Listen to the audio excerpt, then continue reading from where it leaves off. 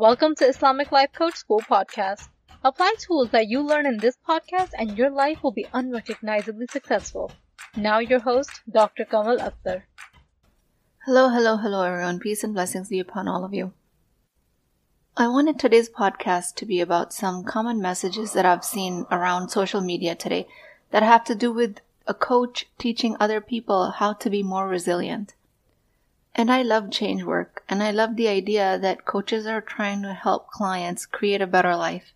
But it seems to me that we're drifting away from the meaning of resilience, which is defined by the capacity to withstand or recover quickly from difficulties.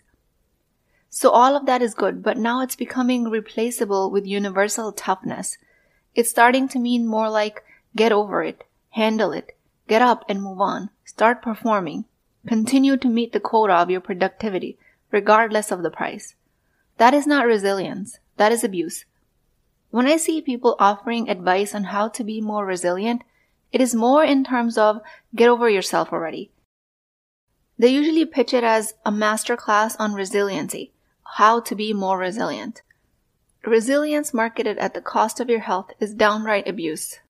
Whether it's your workplace that's sending you this message, your family, your friends, social media, or society at large. Resilience is not supposed to be you working and bearing all the weight 24/7. And especially for women, this messaging results in a higher expectation of resilience from women. Men also have that expectation in regards to being resilient against their softer emotions, like connection, sadness, or grief. Resilience only relates to your bounce-back ability. It does not mean you don't feel tired. It doesn't mean you don't fall down. It doesn't mean you shouldn't get sick, or if you do get sick, you pretend nothing is wrong and you give yourself an excuse to push harder. Grit is what resilience is about. It is an excellent word that is closely related to resilience. But grit in itself is a word that's still being used in its original sense, which stands true to its meaning your ability to bounce back from hardships. Resilience in modern-day term is being used to describe more and more how much you can push yourself without having a mental breakdown.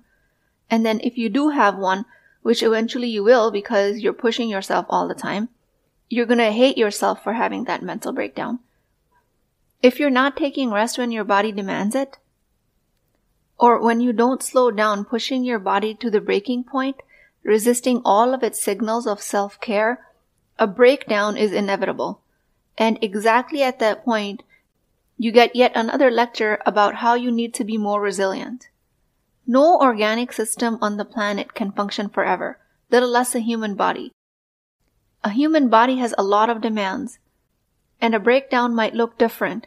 It might look like reactivity and anger, burnout and shutdown, or a possum state of playing dead and just totally checking out, where you have no energy left to interact with your environment. My invitation to you is that resilience is when you recognize your needs before you get to an extreme state of breakdown, and you tend to those needs and then you get back to your working state. Heartbreak, loss, divorce, victim of infidelity, victim of abuse, natural disaster, mental or physical adversity does not discriminate.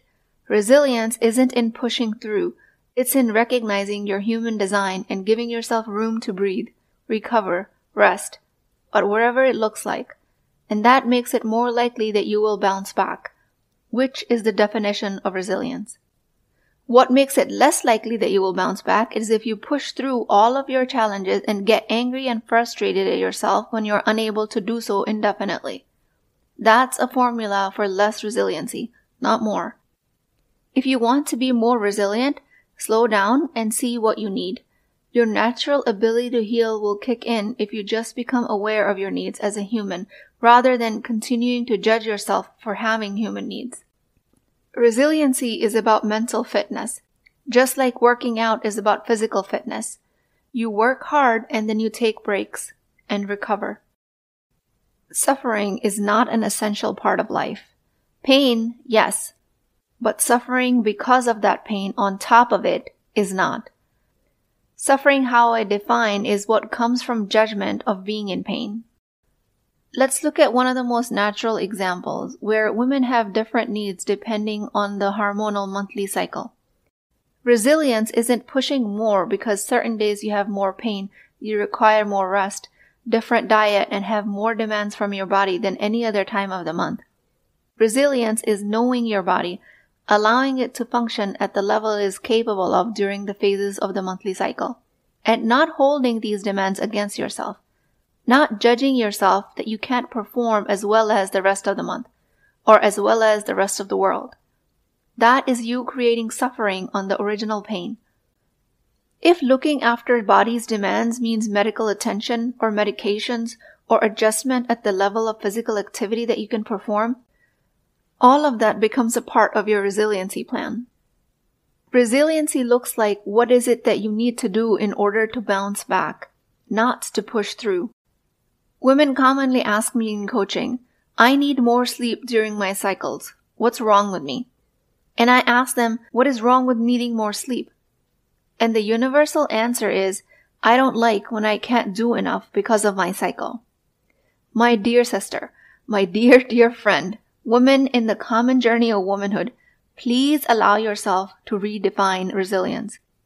Resilience of equal productivity around the clock, the whole month, might be a male-centric view. Maybe how you produce is that you outperform everyone else the rest of the month, but needs extra sleep on certain days of the month, or you need a massage or medical attention. There is pain that is related to the monthly cycle, and then there's suffering on top of that pain that comes from you judging yourself for being in that position, for being in pain, for needing extra care. Pain is not optional. Suffering is. Suffering is the extra layer that you create when you don't allow yourself to meet your needs. When you judge yourself for having different needs than anyone else, suffering is inevitable. And suffering is the new and wrong definition of resilience. Resilience has become about always only accepting the good at the cost of your negative experience. And it is such a fancy word that's being commercialized. And now it's being actually served as a substitute for hustle. Work hard, work around the clock, and you're considered resilient. Don't grieve over a loss, and you're considered resilient. Hurry up and get over your sadness already. That's resilient. And it actually isn't. Resilience is your bounce back ability, and you will not be able to bounce back if you're trying to rush and hurry up through your grief and sadness and tiredness. Pain is a part of every human experience. It is just how this world is designed. We feel entitled to 100% pain-free life, 100% happiness. That is not going to happen in this world. You have to become an active participant in your adversity journey. Instead of being told what to do, you need to find out what it is that you need and create your own resiliency plan. Don't compete with yourself. Work with yourself, alongside with yourself. Goal isn't to outdo yourself. It's to go after the long term. It's not about the short-term game. It's about the long term. It's not about the finite. It's about the infinite, especially as it relates to your goals in your akhirah, or your afterlife. Humans are able to evolve beyond your ancestors because of language. And when popular language falls out of context, it needs to be called out. And the definition of resilience happens to be one of those terms that is falling out of context, and it needs to be redefined. It is not okay to be resilient as it is currently defined. You cannot be resilient 100% of the time. I am not saying give up. I'm saying take some rest if you need. I'm not saying be lazy. I'm saying take a break from hustle. Changing the definition of working hard to working with focus and allowing yourself to relax, knowing that you did your best, and being able to bounce back when you don't get what you desired. That is resilience. If you are a multitasking, multi-passionate woman like myself, I'm sure you receive the message to be resilient a lot. You're probably also being told you're very inspirational because of your resilience. You are probably juggling different roles: mother, wife, professional, daughter, active community member, one or more of the above. Yet, when you feel overwhelmed, the well-intentioned advice is often, sister, have sabr, have patience. While patience is a beautiful concept, it needs to be distinguished between urging someone to be patient and inadvertently encouraging them to suppress their feelings. Forcing yourself into benefit finding, trying to find things to be grateful for, that will have an opposite effect on your bounce back ability compared to if you just let yourself say that you don't see the benefit in this situation yet. Resilience against the inner critic. If you have high rejection sensitivity, you are again advised, don't think about it too much. It doesn't mean anything. It was just a joke. Get over it. But practically speaking, in light of high rejection sensitivity, it becomes your part of resiliency plan to do this work, where you give yourself room and emotional safety to deal with all of the triggers that your nervous system is dealing with.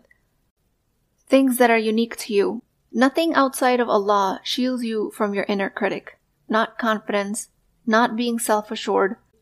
You need resilience for it, your ability to rebound. And a huge part of it comes from dua. You cannot rationalize or think your way out of shame and into resilience. You have to move into shame. You have to let it vibrate through you. You have to be able to create your own emotional safety around it. The problem with the society that leads to the very skewed definition of resilience is that nobody is really allowed to feel feelings. Nobody is actually even taught to feel their feelings.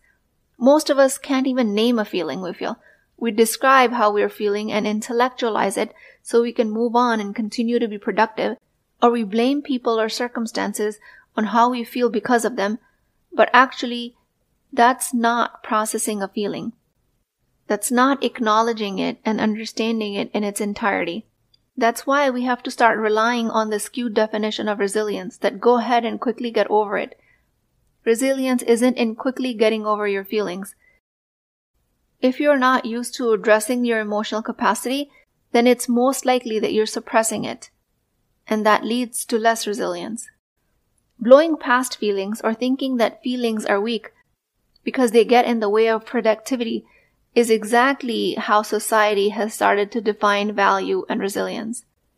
I will remind you that one whole year in the Prophet ﷺ's life was named after sorrow, a feeling that he felt for losing his closest loved ones, Khadija radiallahu anha, and his uncle Abu Talib radiallahu anhu.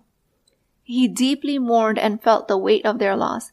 His resilience was not in masking his pain. Then with this newer definition, we have to really slow down and question, why are we internalizing this urge to get over your feelings so quickly? Why are we buying into this agenda? Are we becoming emotionless robots?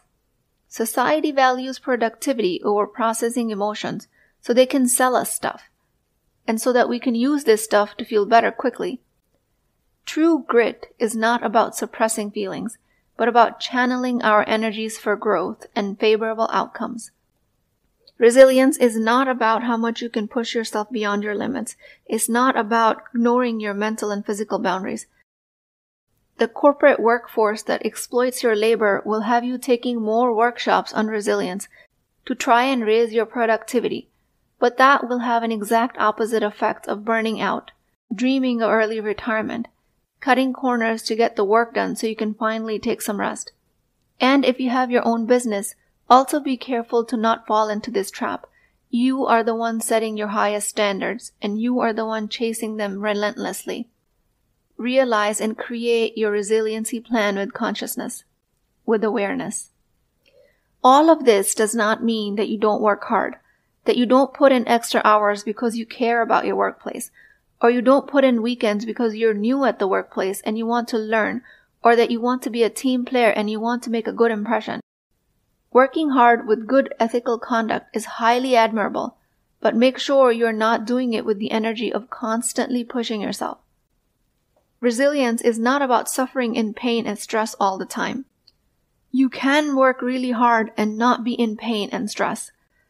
So review some main points. Resilience is your ability to bounce back from setbacks. And for every human being, that time is different and highly dependent on the extent of the setback. Your resilience depends on your ability to listen to your body's demands.